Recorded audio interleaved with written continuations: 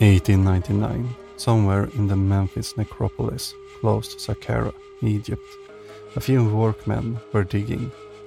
They were excavating a mastaba, covered by the desert sand.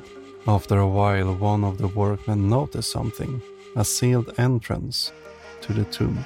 They shout out to gain the attention from Victor Loret, the leader of the excavation. Together, they broke the seal and opened the tomb. Inside were many wondrous things, but a little wooden bird was put to the side and nearly forgotten. It wasn't until Khalil Messiah saw the item at the Egyptian Museum it would start to take off.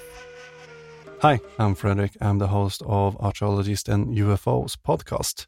What you just heard was my artistic rendering on how today's item was found. And this is the podcast where we cover artifacts and ideas from the ancient alien realm to see if it's true or not. Today we will talk about the Saqqara Bird, a little wooden statue where very little research have been done, but many claims have been made about it. Some believe that this bird is evidence that the ancient Egyptians did know how to fly.